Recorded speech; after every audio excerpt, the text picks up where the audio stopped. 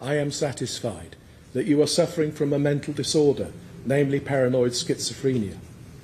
This disorder is of a nature which makes it appropriate for you to be detained in a hospital for medical treatment, and appropriate medical treatment is available for you at Ashworth Secure Hospital.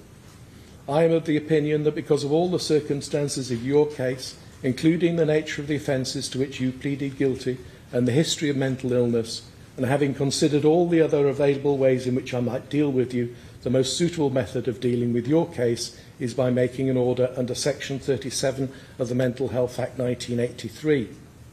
I therefore make an order under all 6 counts of the indictment that you will be readmitted to and detained at Ashworth High Security Hospital. I've also considered whether this order should be subject to special restrictions, which are specified in Section 41 of the Act. In the light of the medical evidence which I have identified, I am satisfied that because of the nature of your offence, and also having regard to your past, including your history of mental illness, and to the risk that you will commit further offences if you're not detained, it's necessary to protect the public from serious harm, and it is not possible to say for how long that will be so.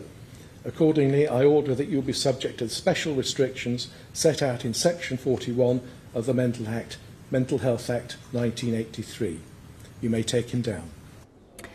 At the beginning of his sentencing remarks, Mr. Justice Turner talked about this as being a sickening crime which had shocked the nation and, he said, wrecked the life of the surviving victims and the families. And he went through all of those who've been most affected by this. He named every member of the families of all of those who'd been affected.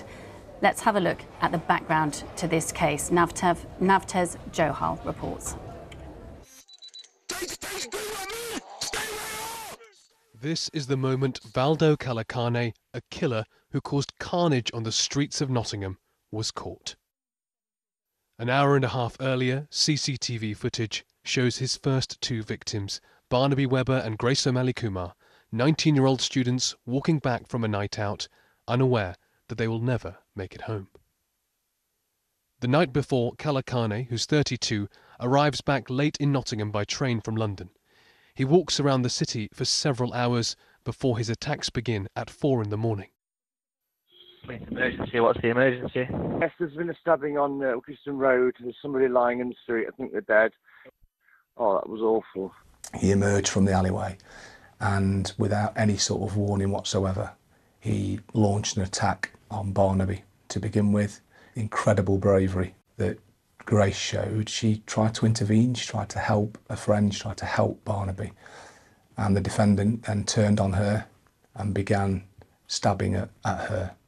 Kalakane then walks across the city. He tries to break into a building housing vulnerable adults but is pushed off by a resident. Meanwhile, 65-year-old school caretaker Ian Coates is in his van on his way to work. The defendant causes Ian to stop in his van and, again, seemingly without any sort of warning or any sort of conversation, he attacks Ian and he launches, an equally ferocious attack on him. Kalakane then drives Ian Coates' van towards the city centre and hits 3 pedestrians. They were Wayne Burkett, Marcin Gawronski and Sharon Miller. They were all injured but survived. Minutes later, the van is tracked down and the killer is arrested. Kalakane pleaded guilty to 3 counts of manslaughter on the basis of diminished responsibility and guilty to 3 counts of attempted murder. The court heard he has had a history of mental illness, was in and out of hospital since 2020 and has been diagnosed with paranoid schizophrenia. But Grace O'Malley Kumar's family and Ian Coates' family have told the BBC they believe he should have been tried for murder. Is calculated, premeditated, and therefore it should be murder.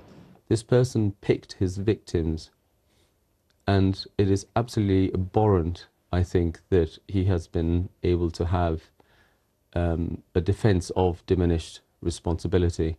Nothing's been missed that would have made any difference whatsoever.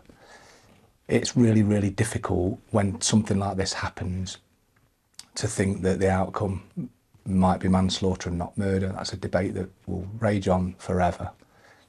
But the law's just really clear, and with the evidence provided by the psychiatrist in this case, then that makes it manslaughter and not murder.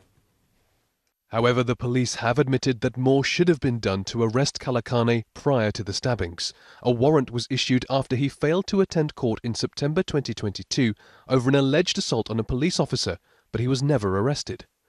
Kalakane was also known to mental health services in Nottingham and had been sectioned 4 times.